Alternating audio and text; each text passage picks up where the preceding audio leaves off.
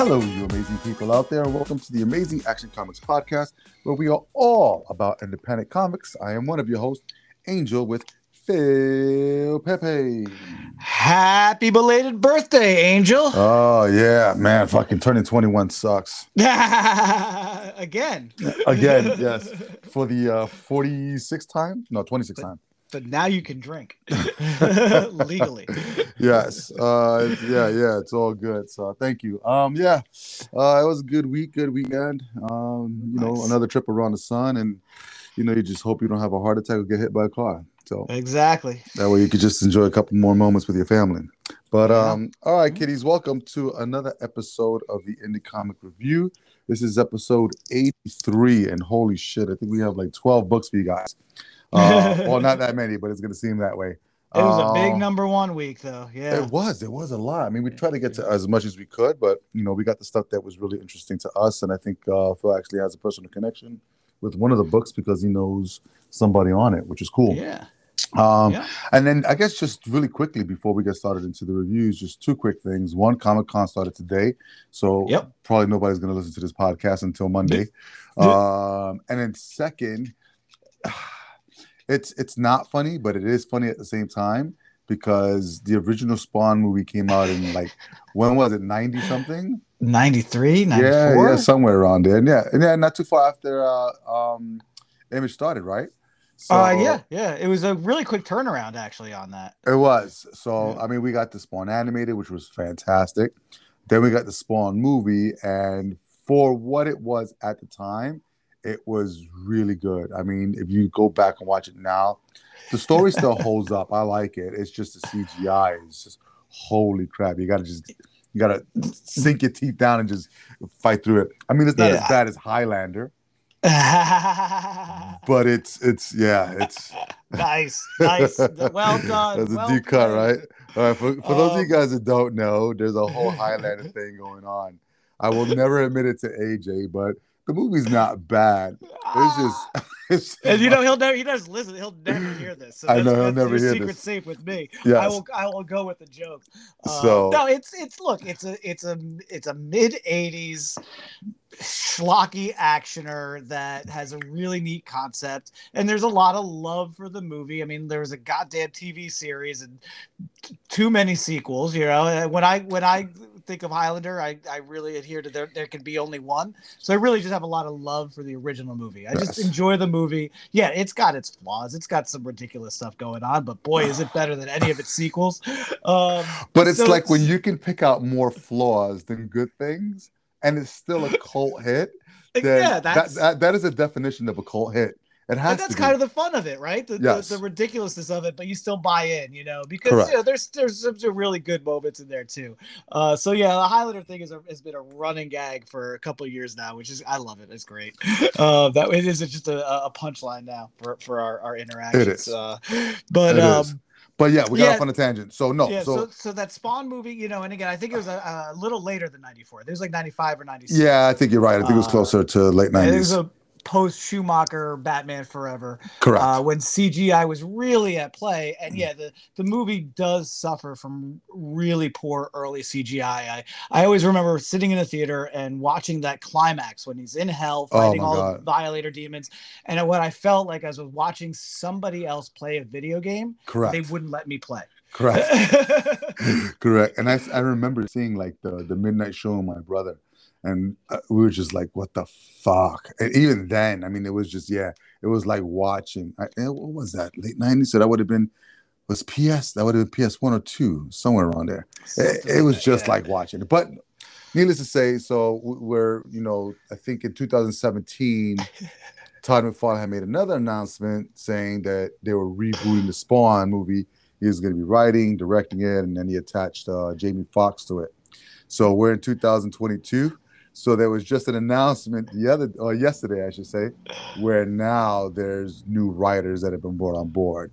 And I think, I think it's one of these things where it was like Sylvester Stallone syndrome, where it was his baby. This was his project. Yeah. He wanted to have his hands in everything. And you know what? As a creator, you want to do that. But you know, to be able to step back and let other people come in and who have been doing this for quite some time to make something that's going to be of quality, that's going to drive people to the theaters, is not a bad thing. So, you know, being able to step down and say, okay, you know what? Now he's got the writer of Joker and the writer of the upcoming Captain America movie on the next script.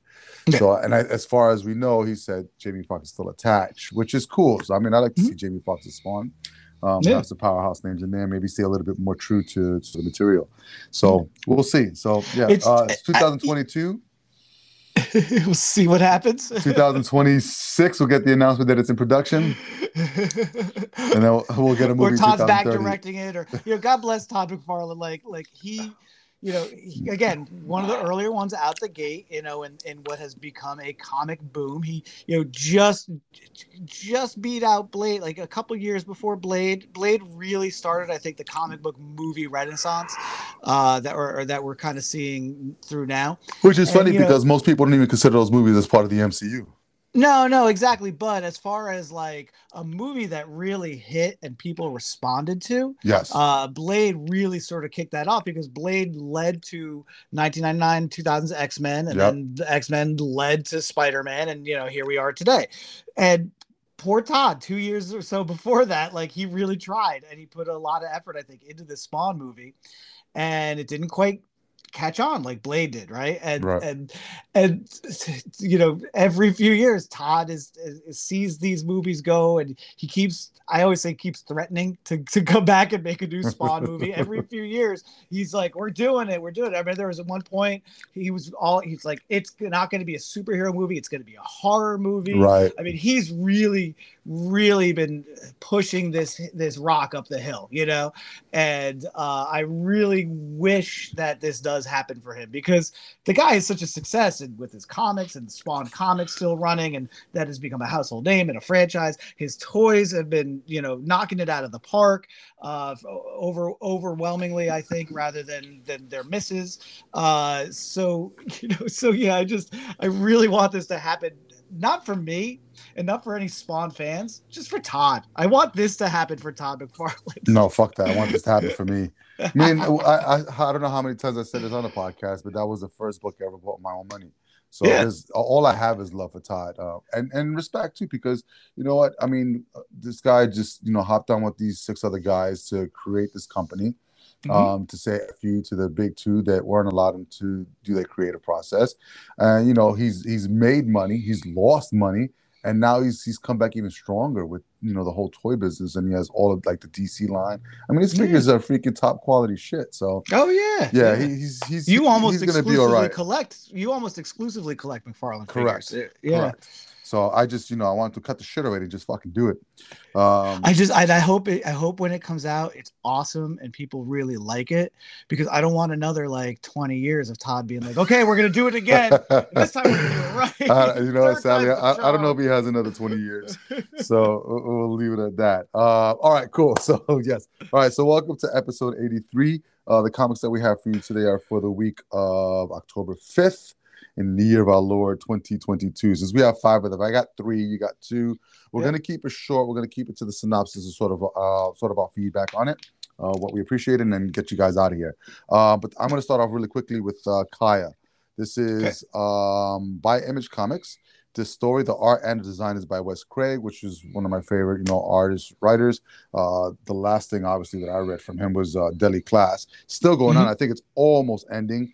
And I'm sad because the show is actually really good, and they canceled it after 1 season, but it is what it is. But he's got something new. We got colors by Jason Wordy, and letters by Ann World Design.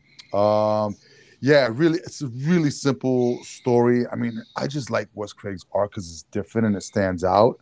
I don't know how to classify it because it's just good. It would be like what's his name, Daniel Warren Johnson.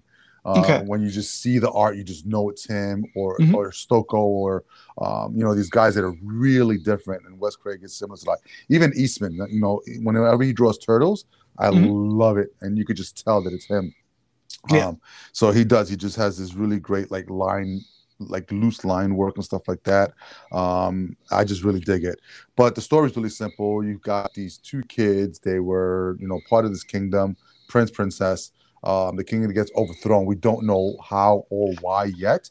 And basically, the sister's older, so she's trying to transport her brother to the safe haven, and it's pretty much just their adventures of going from this overthrown kingdom to getting him to safety. And this first issue is kind of hefty because it has like 30 something pages of content, and just beautifully drawn. The colors in here are great. They're vibrant. The storytelling is, what I really like about Wes Craig. In Deadly Class, he didn't do it so much. Like whenever he had a lot of text to do, he would push the panels over, and then you would have all the text underside. So there would be like narrative text. And when he doesn't do that and he's doing dialogue is really like at the minimum, lets the art speak. And I guess that's liberty that you can take, because when you're doing both, you kind of just know where to mesh visuals and words together. And this book is no different from what he's done in the past. And it's a really light and fast read off of this one. So I liked it. It's really good. I'm definitely going to continue with it. I don't know what his plans are, if it's a mini or if it's going to be one of these things where he drags it on like Deadly Class. But really funky because, she has a magic arm that almost looks like Thor's arm. And she could just like throw like electricity bolts and stuff like out of it. It's pretty cool. And it's funny because it's like a brother and sister, older sister, younger brother, and the brother's the prince, so he would be the next in line to become king, right? So what would you expect his attitude to be? Every single young prince that we've ever seen from the dawn of time has always been an asshole. This kid is no different. So he's just a pain in the ass. And so they're going halfway through on their journey, and he's starving. They find this town that's empty. And then they run into these, what they call lizard riders, which is funny because the lizards are riding other lizards, which is really weird. And they almost remind me of like those, what were the ones from the Land of Time called? Oh gosh, that's vague memories of that movie. Yeah, well, no, but the TV show, Land of the Lost. Oh wait, Land of the Lost. Oh, the Sleestaks. Yeah, the Sleestaks. That's right. They almost remind me about Land Before Time. Yeah, the Sleestaks. Yep. Yes, those the lizard guys. Yes. So the lizard guys are about to eat these guys, and all of a sudden, one of these lizard guys knows the girl, and it stops them from eating them, and then it pretty much halts there and gets ready to move on to the next part of the story. So now they have their own little lizard that they can ride and stuff like that. So yeah. I mean, you're setting up a new world. You're setting up content. You have stuff that has happened that we don't know why, or like kind of like when it happened, and then the action just pursues from there. And it's really more about the relationship between this girl and her brother. I like to know where she got her arm. So hopefully there'll be some origin on that arm and stuff like that. But yeah, it's a magic arm, so it's like, and he says like Thor, so it's like a really big muscular arm like that is disproportionate to her body, like no those old ladies at the slot machines at the casino. Yeah, just like that big. Like the guy from what was that Lady in the Water? Remember that guy with the one big arm? Oh, you never saw it. So in this movie, there's one guy, because I guess there's guardians, and he was one of the guardians. So in the movie, he only worked out the one arm. So whenever you saw him, he had a dumbbell in one arm. The other arm was so skinny, but the other arm was huge. So yes, no, it's not like that. It's proportional, which is cool. So she's older. She's got to be about like 16 or something, and he's probably like around 12. But she's like the hunter, the guardian kind of like character, and he's just a pain in the ass prince. I liked it. Kaya by Wes Craig from Image Comics. If you like adventure stories and like siblings, fighting and going on adventures, this is pretty much up your alley. So I would check it out. Awesome. All right, cool. You're up. What do you got? All right. So first one I'm going to do is this month's #1 from IDW Original. So again, I've really liked this initiative. I know you checked out Dark Spaces Wildfire, and I really enjoyed that first couple issues. I got one to catch up on, I think, and then their next one was a True Cult, which I really enjoyed. Those first 2 issues were really solid, and then Crashing was last month's #1. This month they give us Earth Divers Kill Columbus. And this one was written by Stephen Graham Jones, illustrated by David Gianfelice, colored by Joanna Lafuente, lettered by Steve Wands, edited by Maggie Howell with an assist by Jake Williams, design and production Nathan Wittick. So yeah, like I said, I love these IDW originals. It's a great way to look at a company who's lost their licenses and IPs and what they can do to kind of keep relevant and come out there with new content. And each one has been really, really good. This one is the most, I would say, sci-fi fantasy end of it, because one of the things I loved about True Cult, it's that rare indie book that's not about a post-apocalyptic future or what happens after you die, right?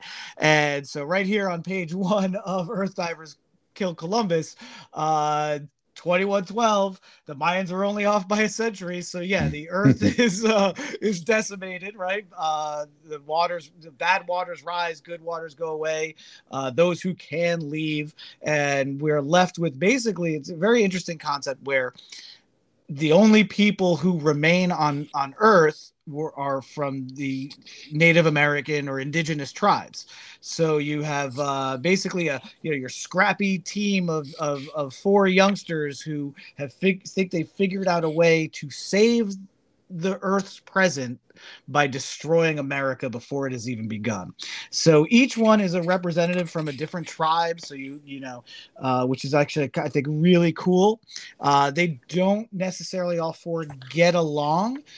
2 of them are married, though, and of course it's the husband who has to go into this this MacGuffin, this Deus Ex Machina, what have you.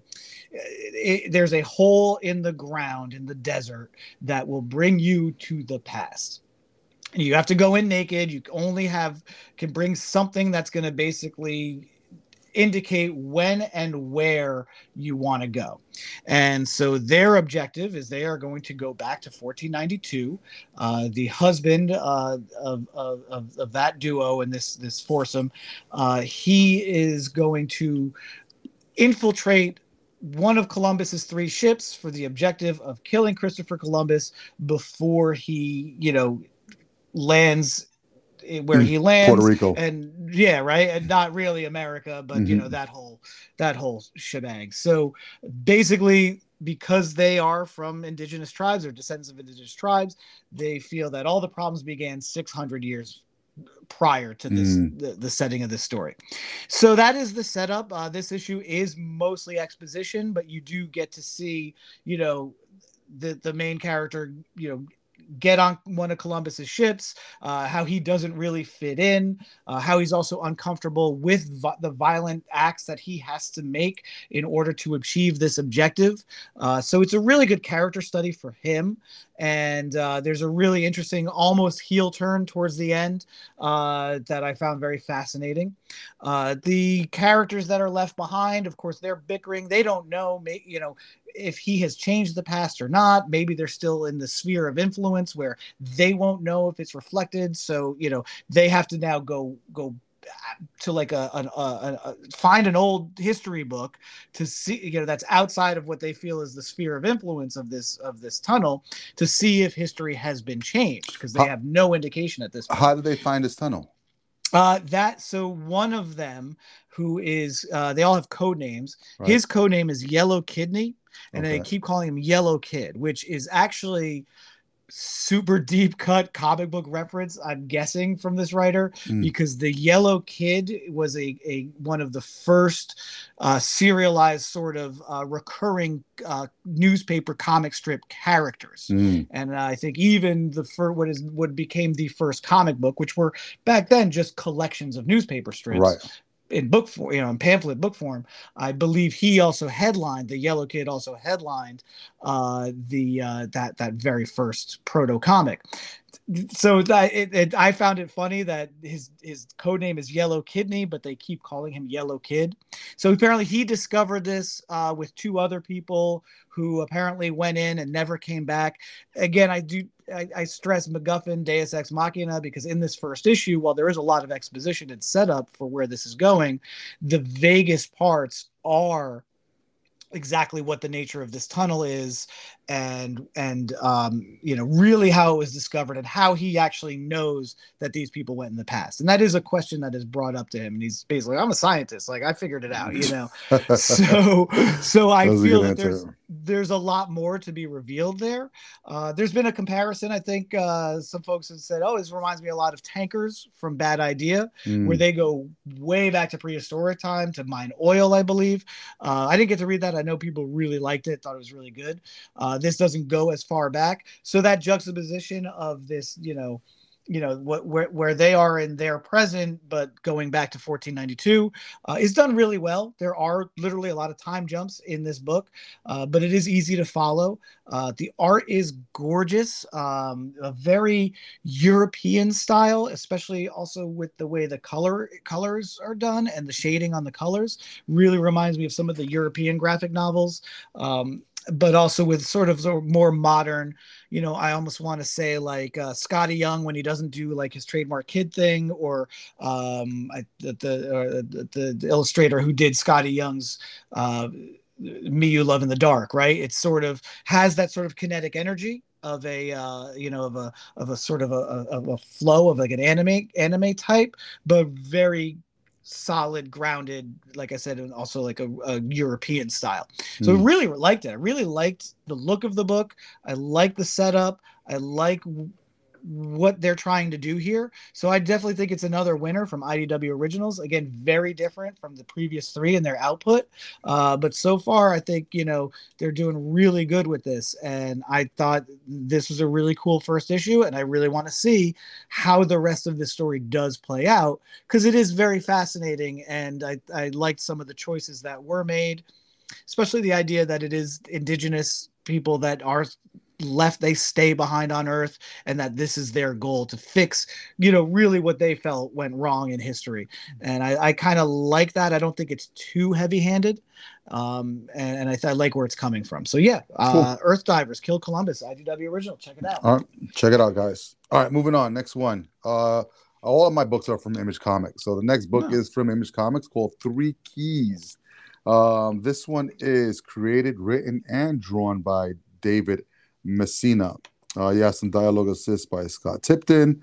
You have prologue art by Rita Preccicoli, and colors by David Messina and Alessandra Alexakis, and then letters by Sean Lee. All right, cool. So I dig this book, even though I was like reading it and I was like, oh my God, I've read the story 1,000 times. And when you read something for 1,000 times, you're looking for that one or two unique things that makes it stand out, because everybody can tell a story differently, even though it's been told 1,000 times. What I like about this book is actually the way that it's set up. I don't think every book needs to be done this way, but there is a prologue to the book that kind of gives you the back matter of everything that's happened up to when the story takes place, which I think it's cool because it's sort of like a catch-up. That way, when you start reading into it, you can have stuff to refer from, and it's not long. It's only like 1 or 2, 3 pages of the prologue, and then you're right into the story. So basically, what you have is sort of like multiverses, and one of them is called the Dreamland universe, whatever it is, and that kind of keeps out what they call the outer gods, who just want to like destroy everything. And then you have another set of gods called the old gods. They've all been exiled outside of this dreamland, which is sort of like a connection to our world, our dreams. So yeah, there you go. You have Morpheus and Sandman kicking in into this stuff. But basically what's happened is that you have these people that are on dreamland that help to keep all these outer gods exiled outside. For some reason, these outer gods have been able to penetrate, and they've ravaged dreamland. So certain refugees from Dreamland have come into our reality to find the three keys. So basically you have 3 components of a key. One it's like a broadsword, it's a huge thing, and then 2 other components that we haven't been specific about. But it references those 3 things plus the 3 women who are, I believe, descendants of somebody who owned the original key. So they're supposed to be the saviors. So these 3 refugees, they're anthropomorphic cats, I should say, because they're different species of different cats. Have to find these women to get the piece and then teach them how to save the world in that respects. That's the gist of it. So this pretty much was all of that set up. So what was cool in here is that, you know, if you're from New York and you talk about like the Village and that type of area, what famous comic book store was there? Can you remember? St. Mark's Comics. St. Mark's Comics. So guess what's in this book? Is it St. Mark's Comics? Yeah, it's not St. Mark's. It's Mark's Comics, but you know it's St. Mark's Comics, and it's in the Village area. And what's funny is that so these one of the women that who is a key, she works in this comic book shop, and she's hot, and the other one that works with her is also hot. So the guy that works at the comic shop, he works in the back room because they want just the hot women up front to bring people into the store. So they're having this whole conversation, which is hilarious. And then they ensue into other conversations that just made me laugh. And it's cool because it's like sort of like inside jokes for anybody who either hangs out at comic shops or works at comic shops. So I appreciated sort of like that banter back and forth from the owner and the girls. It was just kind of funny. So you're basically following this one girl. What is her name? I can't remember her name right now for the life of me. And the protagonist always seems to be this person who is really good at everything, but even better at wasting their talent. And it's just one of those things where, like, I've seen that 1,000 times, and it's okay. I mean, you just let it be because you need some kind of like some resistance. You need some kind of, you know, hurdles and obstacles to get over. So that's going to be the thing. But yeah, so basically, she already has her anthropomorphic tiger, but you have sort of like the joining of this other woman with her tiger who's looking for the other keys, and basically they find him and they're supposed to train him and stuff like that. So what it basically boils down to is that they're supposed to be meeting at a particular area to train this one particular night. This is the main character. She ends up not doing that, going to a party. The training was supposed to be with the other character that she was supposed to meet that's coming with the other tiger. So when they get to this place called the High Line in Brooklyn, they basically run into an old god, and fucking he comes alive. And it's funny because when you look at it, it looks like a huge baby with no eyes. I mean, huge. It's got to be at least like 20 something feet tall. But then as soon as he opens his like eye or whatever, he changes into this freaking ridiculous demon. The art in here is great. The layouts, the color, the storytelling is fantastic. You know, and even though it's a story that I've probably read in some form of another, I didn't mind it because there was so much good stuff in here. So yeah, if you like sort of like that, you know, gods and dimensions and crossing over and, you know, teacher mentors and saving the world kind of stuff, because it's not your typical, you know, superhero stuff. This is if the world's gonna be fucked if we don't get these keys together and the old gods come and destroy everything. But pretty cool. I mean, I liked it. So if you like that stuff, the art is just really, I mean, I think he's been credited on Star Wars. So that he's done a lot of stuff for them. But yeah, if you like really good art and really good storytelling and sort of falls into that genre, I would check it out. 3 Keys from Image Comics. Good stuff, Messina. I like the New York aspect of that too. You know, the St. Mark's Comics and the Highlight Ballroom. That's pretty cool, and that's actually a cool like bit of a segue into the next book, because I did work at St. Mark's Comics for about a year back in the mid 2000s for about a year. So you know, I can speak to certain things that people have said about old St. Mark's Comics. Now that location is no longer with us. It did reopen about a year or so ago in Brooklyn in Industry City, and they're doing really well there now. So more power to Mitch, Nick, and the rest of the crew. But one of the people that I had the pleasure of working with while I was there is a very, very talented artist and a really, really great guy by the name of Jeff Zorno. And so first and foremost, I'm going to plug his website because his art is really cool. It does deserve to be taken a look at. It's Zorno, ZORWNOW Must Die. So Zorno Must Die I think .com. I don't know, but yeah, he's Jeff does a lot of covers. He does a lot of prints.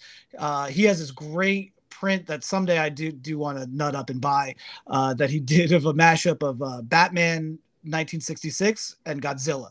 So it's like Batman and Robin leaping into action in front of giant Godzilla. And it's a beautiful piece. Oh my gosh. And he's a great artist. He really does put a lot into his work.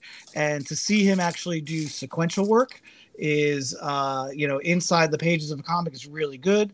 He's also done, actually, speaking of McFarlane Toys earlier, he's done some design work for them too. I believe he worked on designs for a Cygor figure that recently came out in the last year or so. So the book is called Sweetie, Candy Vigilante. It is written and created by Cafiero, illustrated by the aforementioned Jeff Zornow, colored by Antonio Fabella, lettered by Josh Howard, with assists by DC Hopkins, and edited by John Cafiero. So this is a book that is not necessarily something that I would gravitate towards. This is, this harkens back to the 90s and the good girl, the warrior girl, the girl vigilante, very buxom, usually blonde, like Barb Wire, right? Maybe think of that a little bit. Barbarella. But Barbarella, that's a little classier, right? That's like a French comic, I think, from like the 70s or 80s or 60s or 70s, and then made into that famous movie with Jane Fonda. Definitely started a trend like that. But when you look at like the early 90s, and again, one of the results of the image boom, you had a lot of warrior women, and it was now we see that Dynamite. Again, I should mention the publisher, right? Dynamite Comics, who did put out Sweetie, Candy Vigilante. They also are the current rights holders for Red Sonja and Vampirella, right? So this really falls in line with that milieu. The best way I could describe this character, though, this is like Harley Quinn on acid, and like not just like one tab of acid, but like all the acid, right? So this book does play very much to the artist's strengths, to Jeff's strengths, where it is a lot of seedy New York side streets and alleys, dive bars, unsavory characters, and buxom women, right? And there's like really no dialogue for about the first 5 or 6 pages of this book. So Jeff's art really does do the heavy lifting at the beginning, when there is no dialogue, to really pull the reader in, guide their eye, and make it clear what is going on. When Sweetie, who is a candy vigilante, enters this dive bar because she sees the sign that says Ice Cream Bunny, and she thinks the Ice Cream Bunny is actually in the dive bar. And one of Jeff's really great strengths too is horror and gore. And so, he's done he did covers for some of the Halloween comics when they were still Halloween comics. He's even done CD cases for like European releases of Halloween CDs and DVDs and stuff like that. I guess I already said that, Blu-ray boxes, right? So anyway, so this really does give Jeff a chance to shine when it comes to the visceral gore and violent horror that are inflicted on patrons in this dive bar who try to take advantage of Sweetie. And you really see why she is a candy vigilante. She kills people with candy. And and the way that the corrosive nature of sugar is portrayed in this, I made me think of that myth. I don't know if it's a myth or if it's proof, but the idea that if you take a human tooth, and you put it in a glass of Coca-Cola, that the tooth will dissolve overnight, right? That there's that corrosive of amount of sugar in there. Well, then you kind of get to see that in play when this sort of corrosive sugar comes in contact with human flesh, and it is great. It is horrifying. It is gross. It's everything you really, I think, want from something called Sweetie, Candy Vigilante. And and the havoc that she wreaks on this bar is excellent, because everybody who gets what they deserve, kind of deserves it, except for maybe the guy who tries to take her picture after the initial round of carnage, because she is not really that discerning on what is a wrong being done to her. So it's really cool. It reads as a standalone.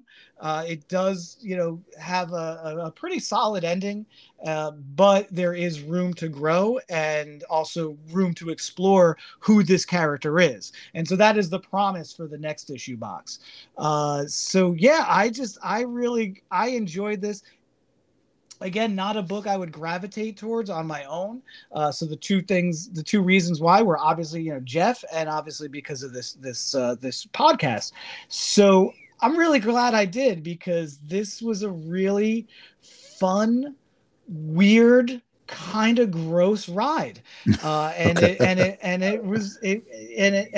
again, reads as a really good standalone, but it left me wanting more, and I really want to see what this girl's deal is, and kind of what happens to the people who she brands with her ring pop, because apparently that is a call sign, and either it will, enable them to help her down the road, or enable others looking for her to come after them as well. So again, it looks it's a really interesting, ambitious start. There's also a really cool promotion with a band doing a cover of the old Archie's 60s pop hit Sugar Sugar, and the band is Osaka Pop Star. They're name dropped in the story itself, but there's also a 2-page ad where there's a lot of cool, like, candy vinyls that look like the All Day Sucker lollipop that Sweetie is constantly, holding, with like a bite take. It looks like there's a bite taken out of the vinyl, the way they did the color on the vinyl. It's really cool. So if you like vinyl, you like t-shirts, and you really like this character introduced in this book, there's a whole 2-page spread there where you can get this stuff. And there's even a website, sweetiecandyvigilante.com. But yeah, Sweetie Candy Vigilante from Dynamite Comics. Really good first issue. Again, you gotta like the gross, you gotta like the horror, you gotta like the weirdness of it. Yeah, highly recommend it. If not only for Jeff's artwork, because his artwork is stellar in this and it really plays to his strengths, but also the character created by the writer, again, Suzanne Cafaro. It's neat. It is like, it's an overcrowded milieu, but this stood out. Cool. Yeah. Awesome. Check it out, guys. All right, one more to go. So when I picked up this book, I was like, oh, and I looked at the first page, because before I bought it, I was like, this is going to be a period piece and I'm going to hate it so much. But it is Geoff Johns and Gary Frank. So I said, you know what? I got to check it out, because I love Gary Frank's art. So this one is also by Image Ghost from their imprint, Mad Ghost, called Junkyard Joe. So this is created by Geoff Johns and Gary Frank, with Gary Frank on the art. You have Brad Anderson as the colorist and Rob Lee on letters. So, looking at the book, it's just beautiful, because Gary Frank is just fucking Gary Frank, man. He's awesome at what he does. Oh, yeah. I mean, the facial expressions and everything, and if he's doing his own ink, and it's just so awesome. I mean, the mood that he sets tone. Yeah. He makes even bad stories worth reading. Yeah. It's just so good. I mean, even if he didn't have any word bubbles, and this is a really good sign of a great artist, you could actually tell what's going on in the story if you just didn't read the book at all. But basically it starts in Vietnam, because it's 1972. This was like 50 years before I was born. You basically have this unit that's, one guy in the unit that's pretty much narrating the story. And basically what you have, and I don't know if there's going to be an anthology or if it's going to be a series of stories from different eras, but basically what you have as an overall synopsis is all these events that have happened in history with, great evil. There's always been these unnamed sort of like heroes or whatever you want to call them, that have been behind the scenes, that have made those events come to an end.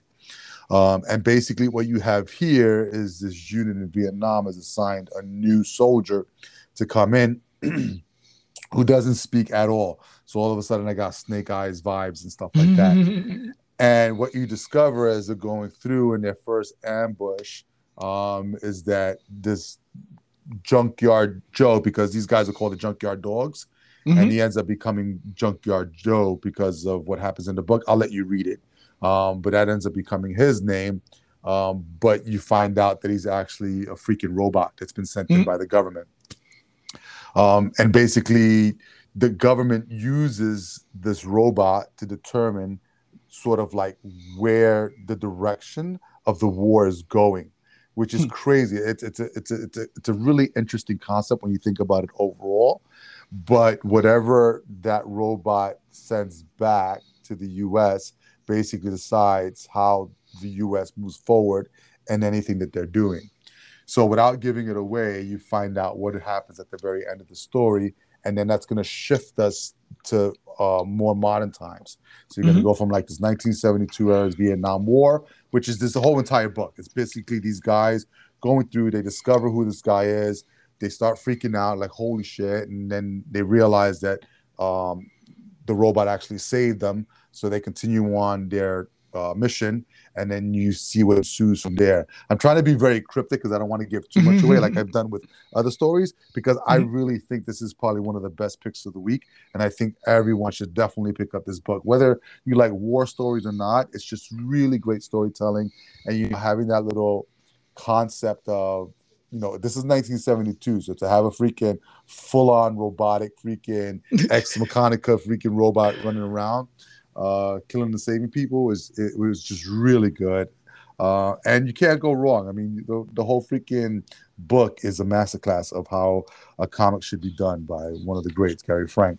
And Jeff Johns he put a story really well together. The dialogue is great, and so if we're looking at the books that we read this week, so I had, you know, Three Keys had 3 pages of a prologue that kind of just got you up to speed on you know what's going on with the story, and then bam, brings you to the present time. Where in this one, there isn't any prologue at all and throws you right into the story. And because it's more on that historical note, and if you know anything about the Vietnam War or anything like that, then you kind of you already have some context to draw from. So their little adventure would be a mission that would be part of a larger, you know, thing that was happening in the world at that time. And then at the very end, you have the setup for what's going to happen next. I will tell you this: there were, I think, about 7 people in the unit. That when we first started, and Junkyard Joe, when he came in, was replacing someone who was already being taken out because they couldn't save his legs, so he was amputated. So at the very end of this one, and it's the only spoiler I will give, only one person survived. So that's where you're getting the narration from. But then it's going to take you on to what's going to happen next, which is pretty cool. I'm really excited. I know there's going to be another mini. It's probably going to be a 6-issue mini. And if you read Geiger and you enjoy that, I mean, that was another team up of, you know, Jeff Johns and Gary Frank, which is really great. So you might want to check that one out as well. So if you did read that and you weren't disappointed, you will not be disappointed with this book. And then what's really cool is that they gave some veterans dedications at the very back of the book, which was really awesome. So yeah, I mean, this is a really good salute to, you know, soldiers who have, you know, put their lives down on their lives for, you know, what it is that we do, and sort of like the storytelling is sort of like an homage to, you know, the heroes that they are. So I liked it. I mean, it's really, really, really cool. Like I said, Gary Frank art, Jeff Johns, who, you know, hardly ever disappoints with, you know, the stuff that he writes. Check it out, Junkyard Joe by Image Comics. This is definitely my pick of the week. The 3 books that I got this week, I actually really all enjoyed. The 3 Keys is a 5-issue mini, so I'm going to continue with that, and hopefully it pays off. If it doesn't, then I've only wasted what is it, 4, 12, $20 and maybe 30 minutes of my time. And then, you know, Wes Craig is, you know, he could be a hit or miss for some, but I'm really digging what he's doing right now. So I'm going to stick to with these books. And then I did mention last week that I was going to read Vanish because I was out the week before. Holy crap, that was so. Here we go again. This is a retelling. This is like Harry Potter meets freaking I don't even know, maybe freaking not Justice League, but what's the Squadron Supreme? Okay, the Marvel's The version Marvel of the film. Avengers, Yes, yeah, yes, yes. So sort of like or that the meshes Justice League. Yeah. together. No, no, no. Sorry, sorry. It's Harry Potter meets Thunderbolts. So Oh, okay, basically, there you yeah. go. So basically, you have these magic guys that are, you know, it's always the and when I got to this part, I rolled my eyes so badly. But all right, I'm going off on a tangent. Here you go. Let me step back. So Vanish, I think, written by Donny Cates and drawn Yep, by Ryan Stegman. This was their yep. Substack book that they brought to Dark Horse, I believe, that is publishing it under their KLC Press, imprint. And art is beautiful because Ryan Stegman is Ryan Stegman. It's just great, Mm-hmm. and it's cool to see creators who have been doing mainstream stuff do their own thing, and you like to see if they're going to do anything different from what they've already done. And this one kind of meshes those two things together. Where I rolled my eyes was the whole mentor mentee. Oh, I should have, done better teaching you so that you didn't become evil. Oh, you didn't teach me anything. I was always evil. So that when you have that clash, there's not much that you can do, right? So that Yeah. clash is always going to happen. So basically, um, you have wanting that to happen. He kills his mentor, and then the chosen one, the Harry Potter, does things that he's not supposed to do, and ends up, which is great. This is what's really great. So this guy is really powerful with magic, right? And in this realm, there's no magic that can touch him. The guy's name is Vanish. This is the evil freaking magician, whatever. Mm-hmm. So there's certain rules that they're supposed to abide by. I guess Hogsworth rules.